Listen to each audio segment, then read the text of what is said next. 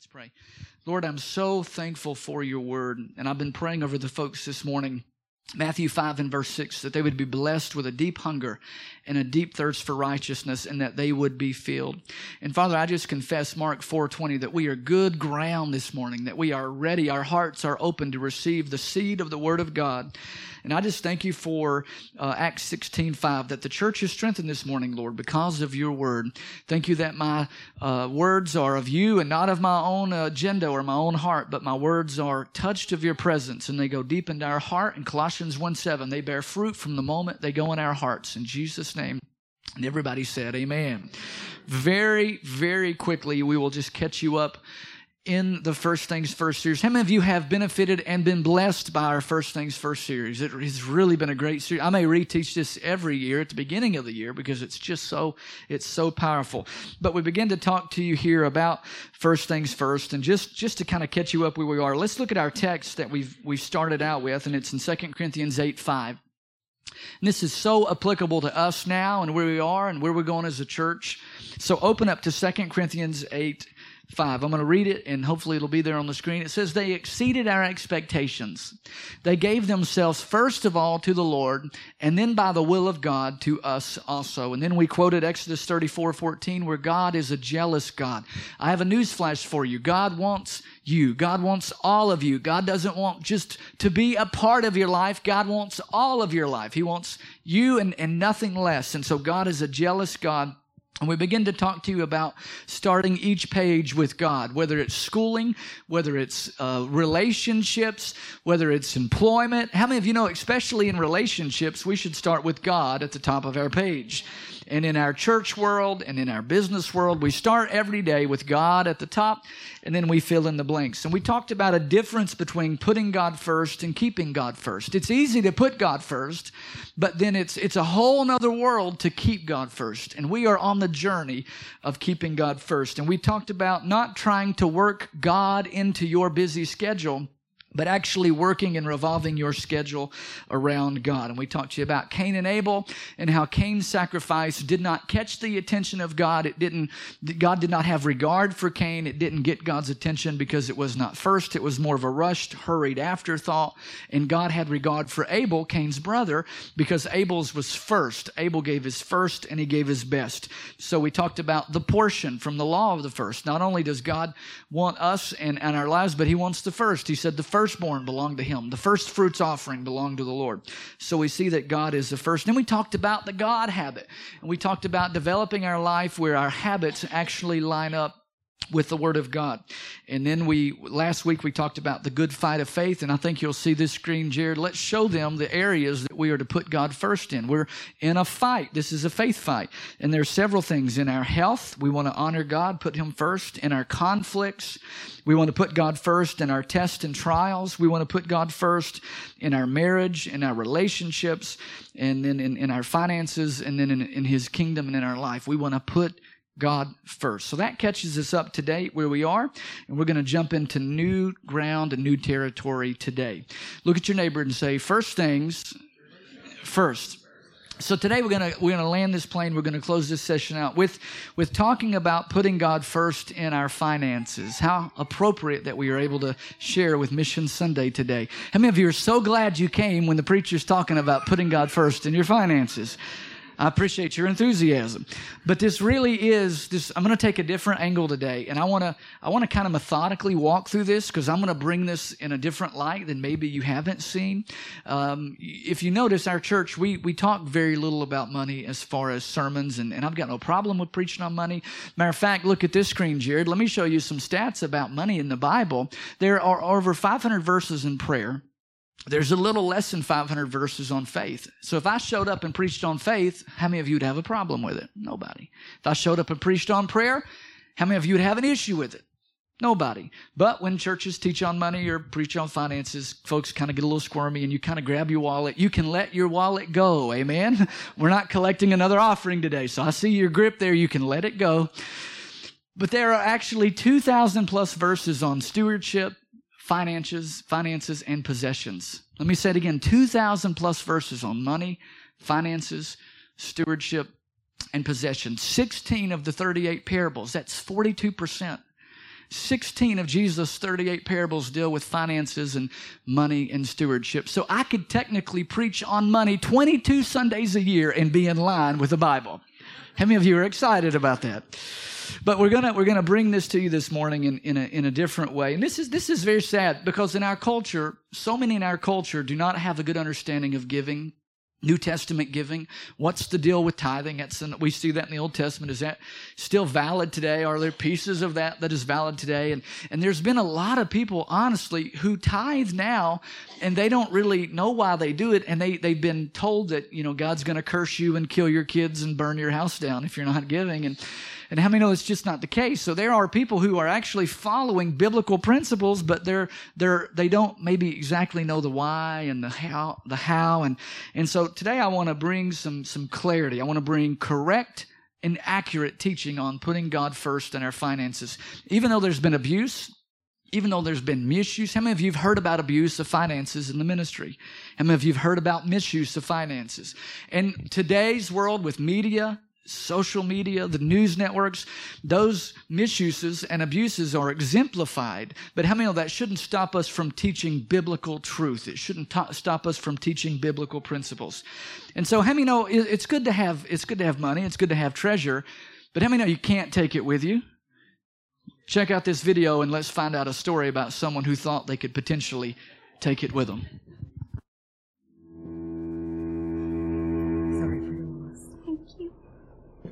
So sorry for your loss. Thank you. Sorry for your loss. Thank you. So sorry for your loss. Thank you. Hon, are you okay? You want me to hold that box for you? Oh, no, good gracious, I'm glad you reminded me. Did they put him in the hearse already? I gotta get this in his casket. I gotta go. Well, what is it? What's in there? Well, you remember that promise that I made him. He wanted all his money with him when he died in the casket. So... You mean to tell me you're gonna put all of his money in that casket with that stingy old man? He's such a booger. You know he made you work hard all of his life, and he made you beg for every cent that he gave you. He can't take it with him. I know it, but look, I'm a good Christian woman, and I can't lie. I made that promise, so I'm gonna do what I'm gonna do, all right? Listen, I gathered up all his money, I put it in my account, and I wrote him a check. How many of you think you'll get that this afternoon? How many of you can't take it with you? Amen. So we should just dismiss now on a high note. Amen. Let's turn over to Matthew chapter 6. We're going to talk about treasure. I'm going to approach honoring God and our finances in a much different way, maybe than you've ever heard before, but it's going to be so freeing. It's going to be so liberating.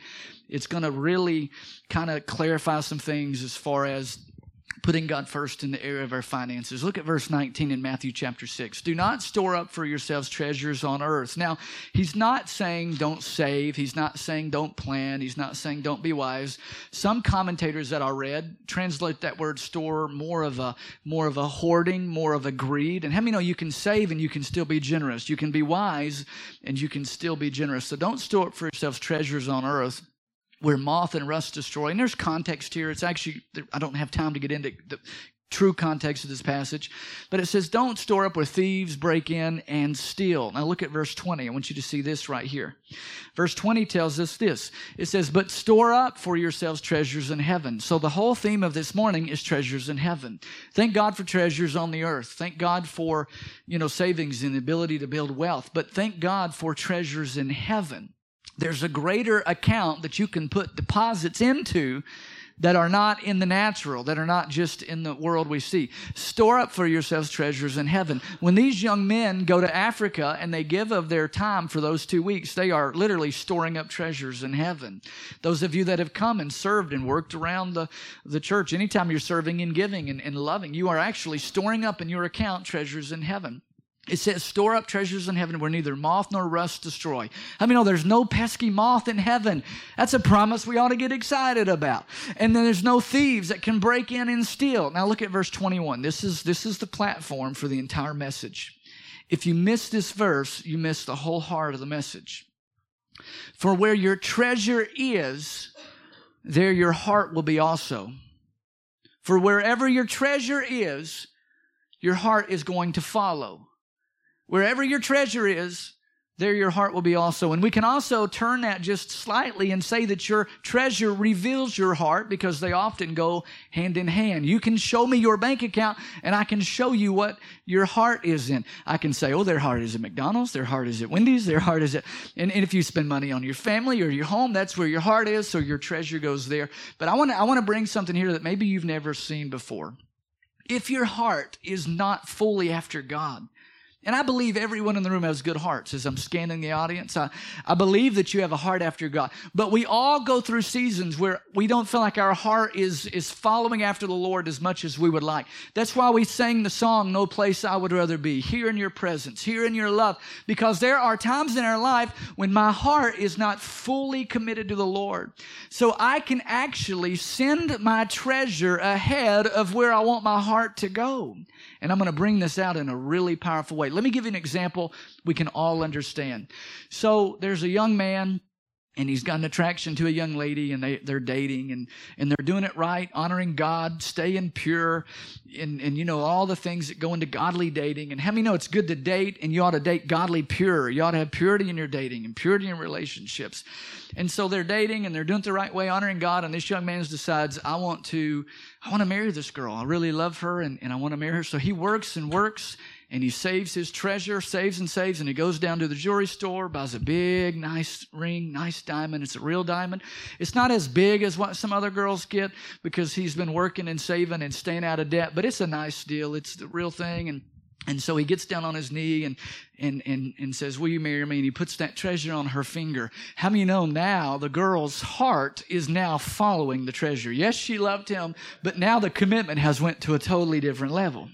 And now his heart follows the treasure, because now he keeps a little better track of where that lady is. He keeps a little better eye on who she's talking to. And he keeps a little better sharpening of his relationship, because now it's a different level, because the treasure's been invested. So now the hearts follow after the treasure. So wherever your treasure is, your heart will be there as well. And so this is where we're going to really launch this morning. And this will help us as a body. My goal for you today, I have no hidden agenda in teaching this except for your advancement and your blessing and your growth in the Lord. It's not that the church needs your money. A lot of preachers preach on finances when the church is in financial trouble. We just had our absolute best year financially in the history of our church. Come on, can we give God thanks? We're not late on any bills. We're building some savings. God is blessing us. We're able to do missions. So I'm not bringing you this because we're not going to be able to pay the lights next week if we don't get more tithe and offerings. So this honestly is for you. I'm bringing perspective from almost 20 years of operating in what I'm going to share with you today. And you can't talk me out of the truths that I'm going to share, because they are biblical and they are godly. And I want you to be planted in the house of the Lord. And part of our planting is through our finances. Scripture talks of a man that buys a field and he hides a treasure in it. And he sold everything he had to get the treasure. And so my goal is for you to be planted in the Lord. Look at Psalm 92:13. I want you to see this. Psalm 92:13 is such a powerful scripture. It says this: planted in the house of the Lord, they will flourish in the courts of our God.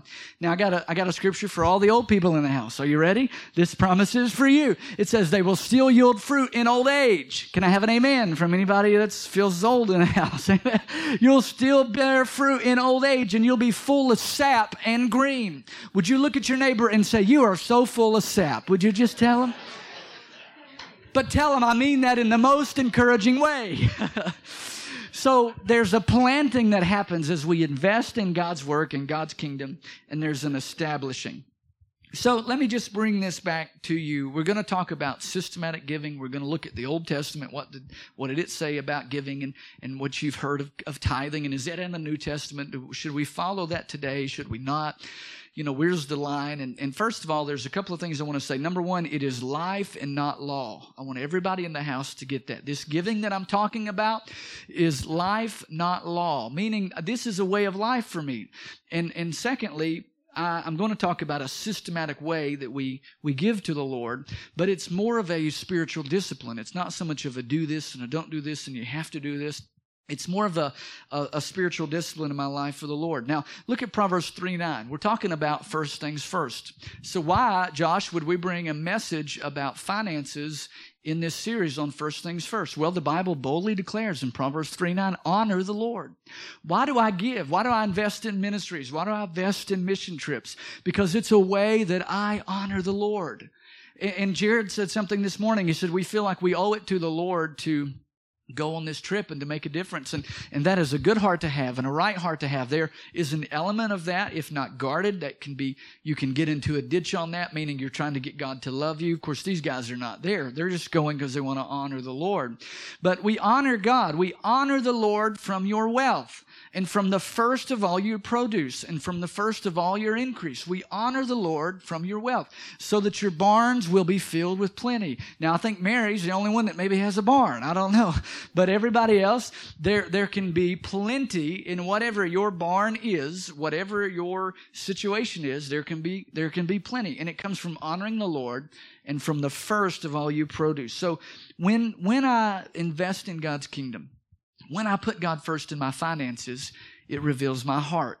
It's easy to say I'm putting God first, but if I don't put my money where my mouth is, then there's a disconnect. Does that make sense? And so we're gonna walk through this. Again, give me the next few minutes to really open this up and unpack this in a way that maybe you've never seen before. So let's go all the way back now to the most famous passage in the Bible on tithing, and we're going to debunk some things. We're going to declutter some things that maybe you've heard before. So we're going to turn to Malachi chapter 3.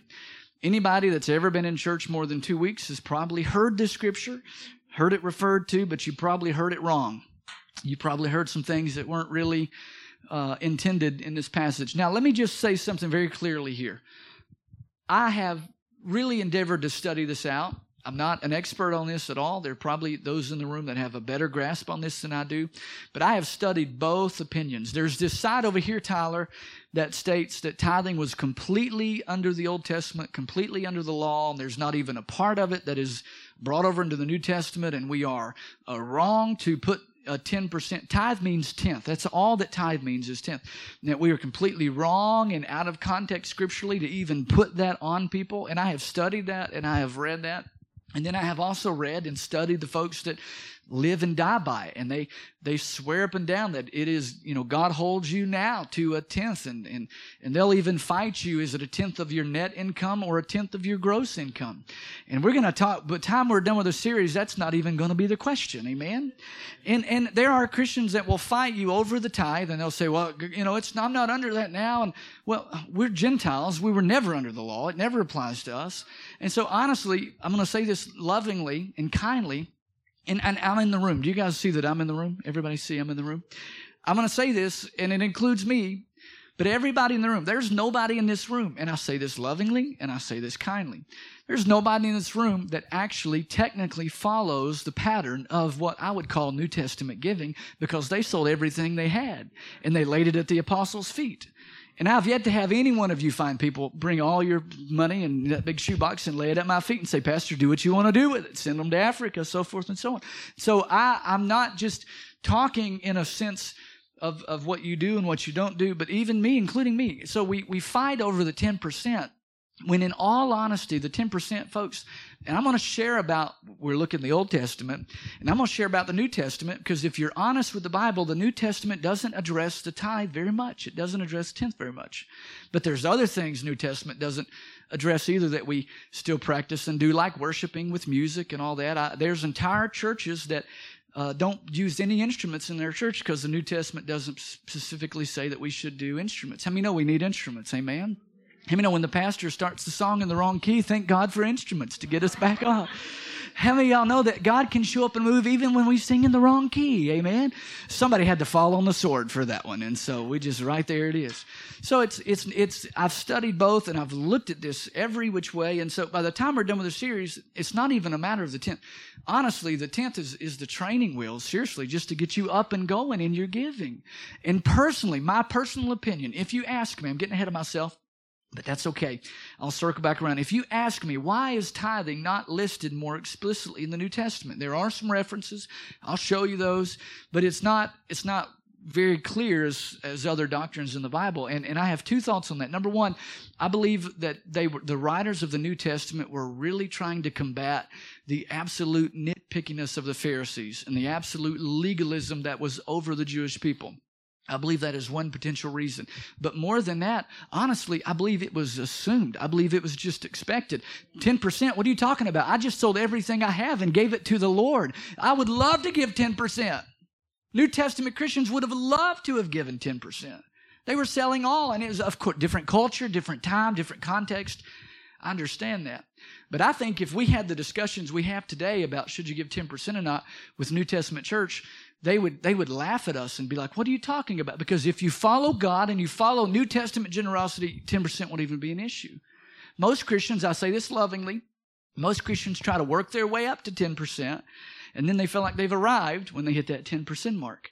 When I believe in the eyes of God, number one, yes, He owns everything, but as far as giving, systematic, discipline, 10% I believe is just the start, just the floor. If you're following the Lord and following the Holy Spirit, you will give way more than 10%, and you will never miss it. Can I have an amen in the house? Now again, I'm not after your wallet, neither is God. We're after God's blessings on your finances. We're after God's blessings on your employment. We're after you walking in the favor and blessings of the Lord that have already been provided for. When we give, God doesn't say, I'm going to bless them more.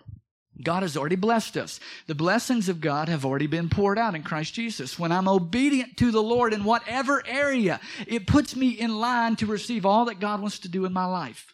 Amen? All right. Thank you for your excitement this morning on finances. All right, Malachi chapter 6. Here we go. Let's talk through this. Let's talk about the Old Testament passage. It really lays out the robbing of God, so forth, so on. And let's see what the New Testament has to say about it. Malachi chapter 3, verse 6. I am the Lord, and I do not change. Now, we have to understand there's not two gods of the Bible. There's not the Old Testament God and the New Testament God. Thank God in the New Testament, under grace, God deals with sin differently because of Jesus Christ and all that has been paid for. But there is a lot that we can learn from the Old Testament. There's a lot of principles and a lot of practice, and God doesn't change. Hebrews says Jesus Christ is the same yesterday, today, and forever. So the Lord starts out here, I'm the Lord, I do not change. That is why you're descendants of Jacob. That's why you are not already destroyed. So here's what I want you to get from this. Jared, if you can, go back to verse 6. I want you to see this. I'm the Lord, I do not change. Meaning in Malachi chapter 3, God was a gracious God. In Malachi chapter 3, God was a good God. In Malachi chapter 3, God is a giving God. In Malachi chapter 3, God is a blessing God. And so a lot of people want to focus in on the negative because there are a few negative things mentioned in Malachi 3 for the children of Israel at this time. But you've got to start right here. God is saying here in His Word, it's because I love you that I've not already consumed you. It's because I'm merciful to you. So in the area of giving, in the area of stewardship, in the discipline of tithing, I don't approach it that God is going to get me if I don't. I approach it that it's by His mercy I am not consumed, and therefore I honor the Lord from my wealth. And so let's go on down to verse 7. Verse 7 says this. Actually, let's go to this PowerPoint, Jared. I missed this one. Look at this PowerPoint for life. And I've said this already, but we'll say it again. God does not need your money. Now, the church, we need your money. Can we be honest? The church needs your money because we're trying to change a community. We're trying to bless missionaries. We're trying to reach a campus. We're trying to reach an inner city. So the church needs your money. God does not need your money. God is not after your wallet. He's after your heart. And where your treasure is, your heart will be there also. So God says, if I can just get you to turn loose of your treasure, what is the most important thing to you? It's our treasure. It's our bank account. It's our money. God says, if I can just get you to turn loose of your finances and put them in my hand, then I know that I'm on the way to having your heart. This whole issue in Malachi 3 is not about the people of God not giving in tithes and offerings. God had lost their heart. They did not have a heart after God. They had turned away from God, and we'll look at it in a minute. And God says, you can return to me by giving. Why? Because where your treasure is, there your heart goes also. You send your treasure ahead of where you want your heart to go. And if you want to have a heart after God, you've got to turn loose and let the Lord control your finances. Now look at verse 7. Is this okay? This is good preaching whether you like it or not. Amen. Here we go. Look at verse 7. From the days of your father, You've turned aside from my statutes. You've not kept them. Return to me. Notice this. He's a good God. He's a gracious God. He's a good Father. He's giving them an opportunity. Return to me. And you say, well, how shall we return? How can I get back? And look at verse 8. Notice this here. He says, will a man rob God? And I'm going to show you something here, a different twist on this that maybe you've never seen. It says, will a man rob God? Yet you are robbing me. And you say, how have we robbed you? How have we cheated you? And the Lord said, you've robbed me in tithe and offerings. Now I want to bring something out right here, Jared, if you can stay on this, because I want to show you something that I believe this means, especially to us in the New Testament. You see, we have to take the Old Testament laws and we have to bring them into grace. We have to bring the old concept of tithing. We have to bring it under the New Testament in grace. So this is what I believe this. I want to show you this in a way you've maybe never seen. So we know back from Leviticus 27, under the Old Covenant, under the Mosaic Law, God said the tithe is holy unto the Lord. 10% belongs to me. The firstborn belongs to me. Let me travel on down this road and say that it's not even so much just about a percentage. It's actually more about a portion. I don't know if you've ever heard that before, but tithe is over and over again connected to first fruits and firstborn. So it's not even, the focus is not even so much on just a percentage. It's about the first portion. Meaning God wants the first. Did we not just read that God is a jealous God? Did we not just read that they gave themselves first of all to the Lord and then to us?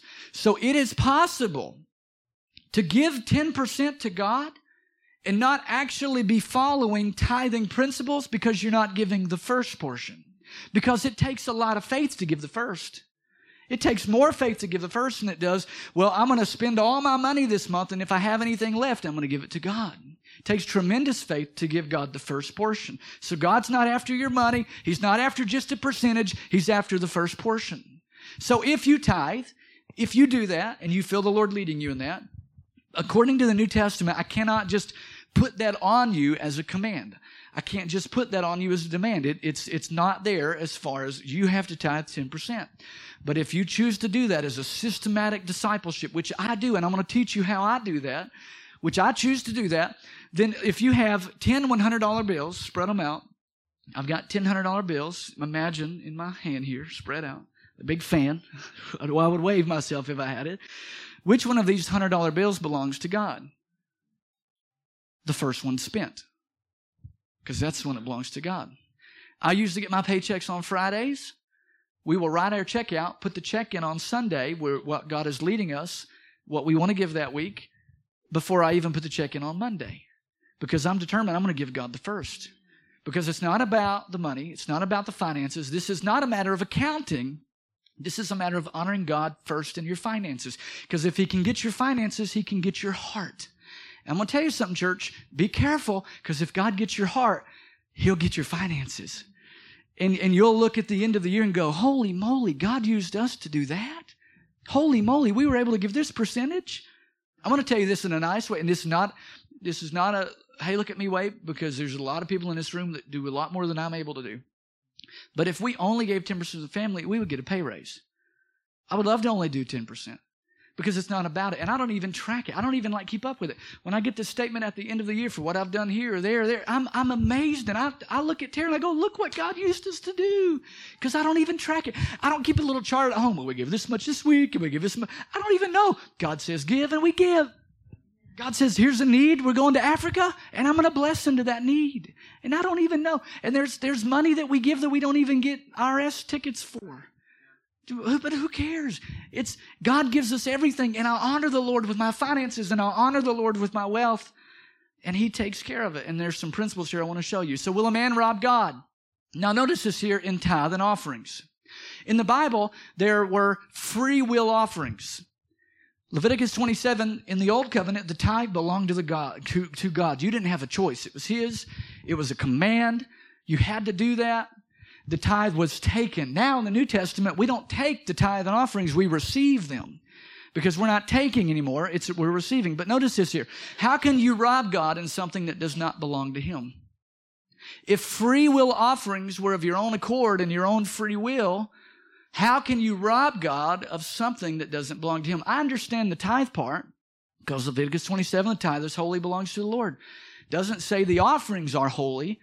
and belong to the Lord. So how can you possibly rob God of something that is not His? Are you ready? Here's some revelation. You are robbing God of His blessings on your finances. You are robbing God of the opportunity to show you supernatural provision. God was being robbed by the people of Israel of an opportunity to meet their needs in abundance in every way. We're robbing God of an opportunity when we give God and invest the first portion of our income and our increase to God.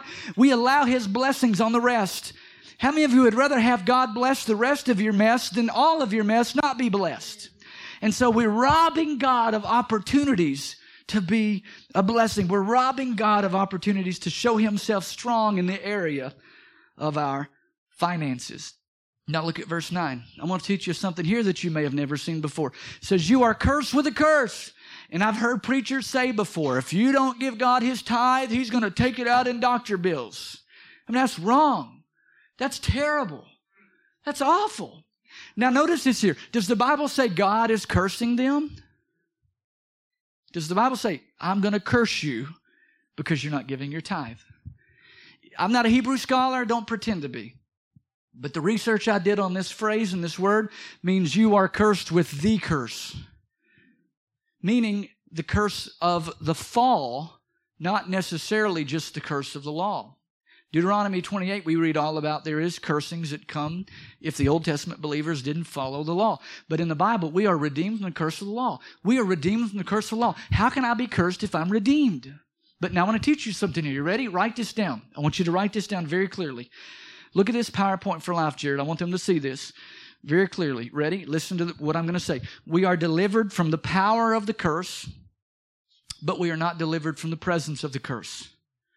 Let me explain that. We are delivered from the power of the curse, but not the presence of the curse. Meaning, if you read Colossians 1:13, it says we've been redeemed out of darkness, we've been redeemed out of the curse, and we've been put into God's kingdom, His kingdom of light. So we are redeemed from the curse, but yet we still live in a cursed, fallen world. If you don't believe we live in a cursed, fallen world, take out a hammer and put your thumb on a table and give it a good whack. You'll experience the curse. So God is saying here, listen what God is saying back to Malachi, chapter 3, verse 9. God is not saying, I am cursing you because you're robbing me in tithe and offerings. God's saying, when you're not following my statutes, when I'm not first, when you're not giving me the first portion, you are living in a cursed world. Now you are under the curse that is already in the world. You're under the curse of the fall. Now let me give you an example we can all understand. How many of you came in this morning, it was raining? I came in this morning, it was raining. All around me, it's raining. But I had an umbrella. And so I was protected. I was dry. I was under safety. When I follow God, when God gets my heart, when I honor God first in my finances, I'm holding the umbrella and I'm protected from the curse. But the moment that I disobey God, I close the umbrella. And then guess what? I'm getting wet.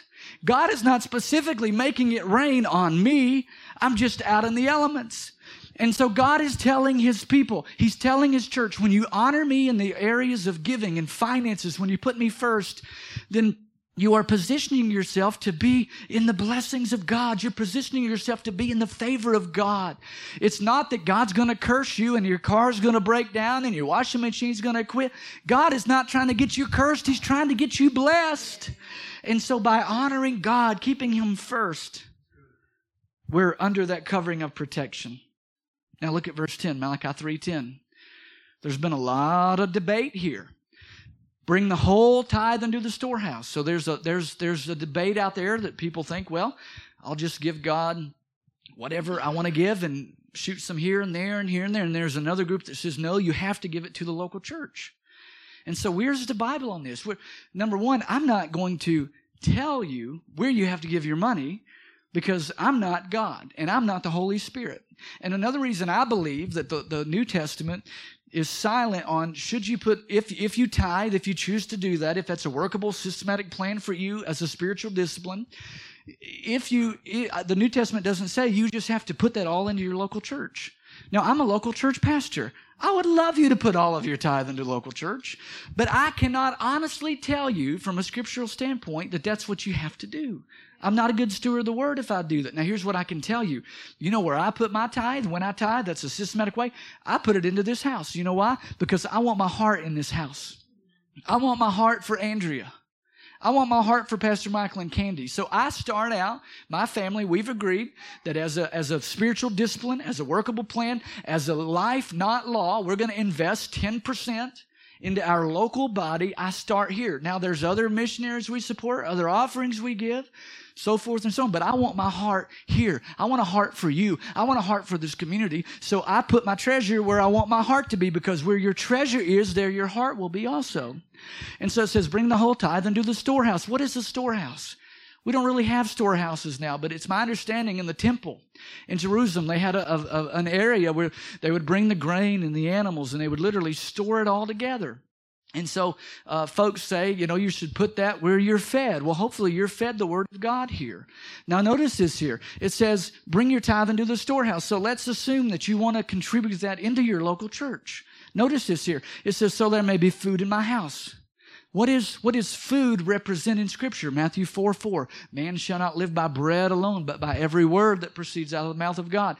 Peter wrote to his church that we should not desire just milk, but we should grow up to solid food.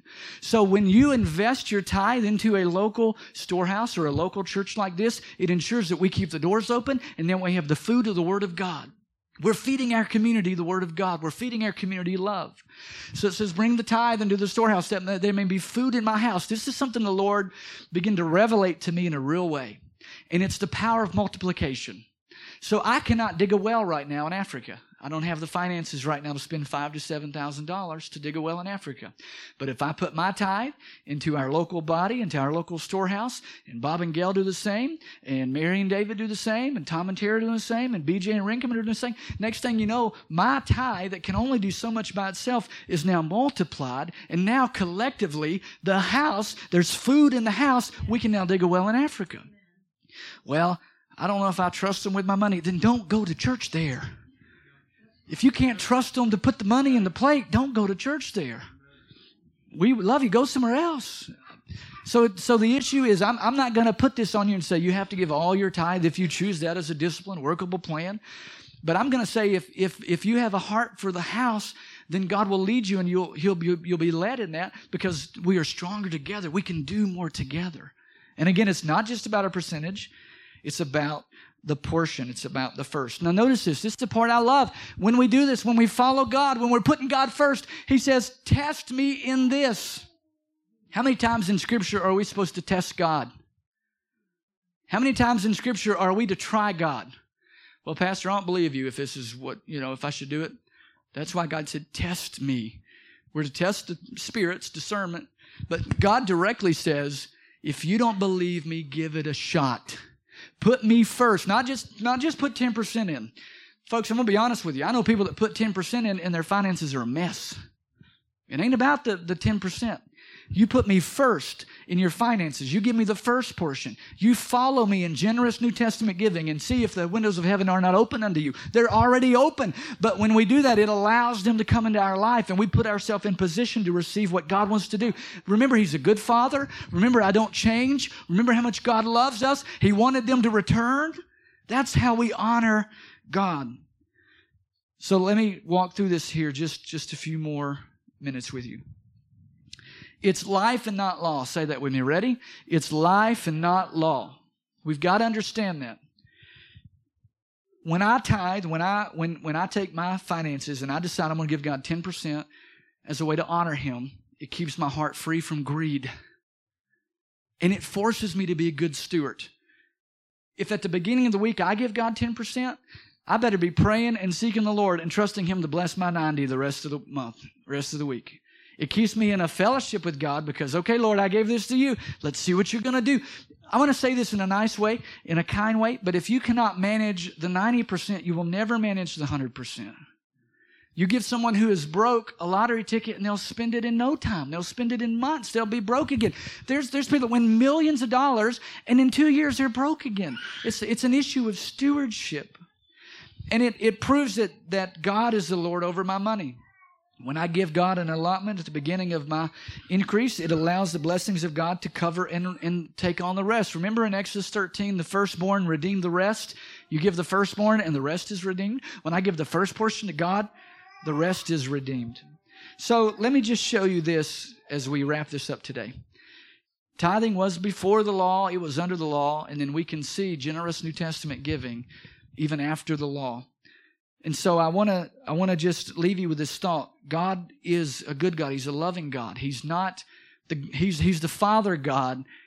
He's not the Godfather. Amen? Watch this short video of someone who got confused about the Godfather. Check out this video.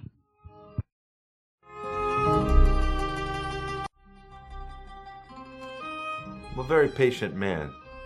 You've been dodging me for weeks. Where's the $3 million you embezzled from me?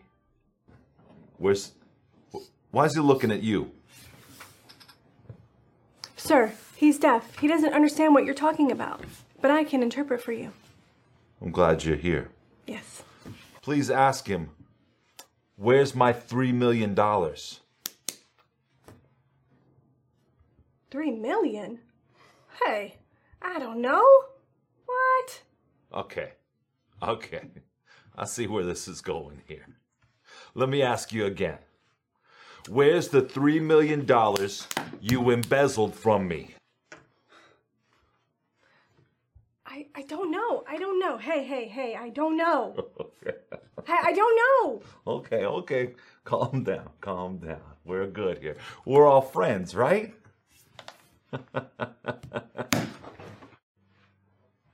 Where's the $3 million you embezzled from me? What's he saying? You don't want to know. Tell me where my money is!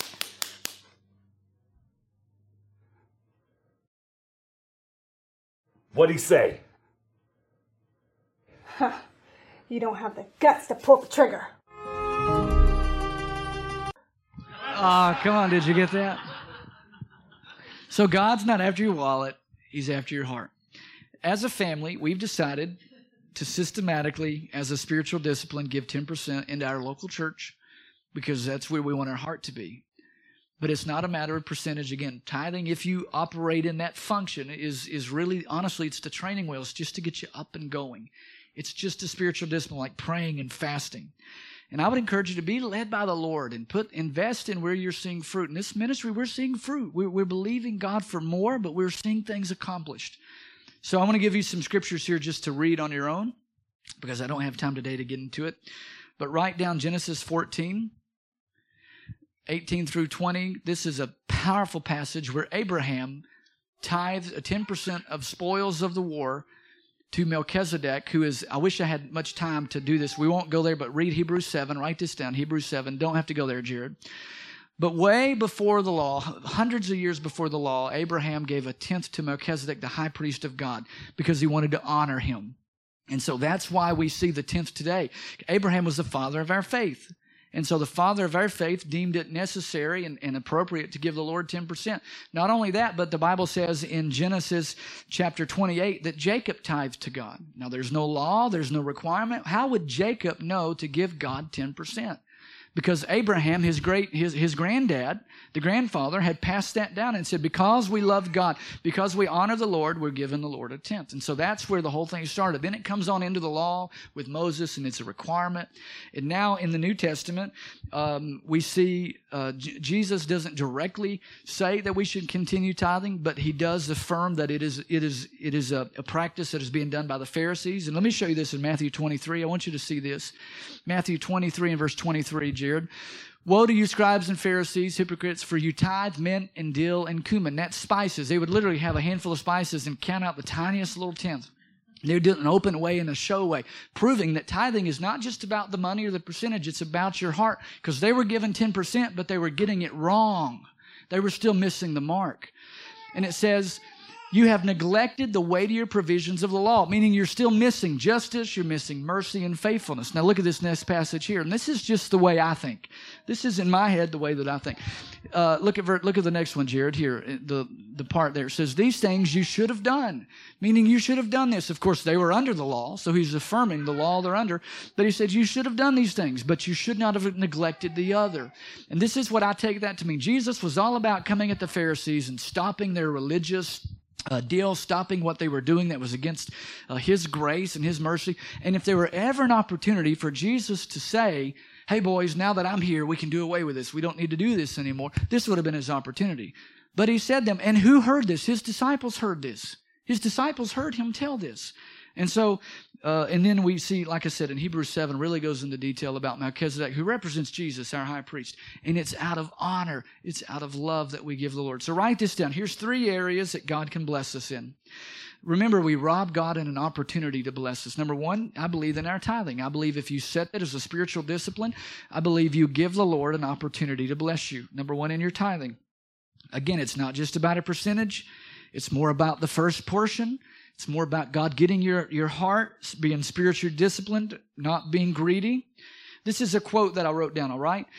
It says, the New Testament speaks more of sacrificial, joyful, and regular proportionate giving than percentage giving. You got to know that if you're looking at the Bible honestly. The New Testament speaks more of sacrificial, joyful, regular, proportionate giving than percentage. And this is what it says. Grace should induce greater results than the law. So if you had Jewish people and they only had the information of the Old Testament and they would give 10 to 30%, depending on the year and depending on the required tithe, how much more should New Testament believers be free and open in our generosity? How much more should New Testament believers put God first? Grace should induce greater results. Number 2 is in our offerings. So we give God a chance to bless us in our tithe.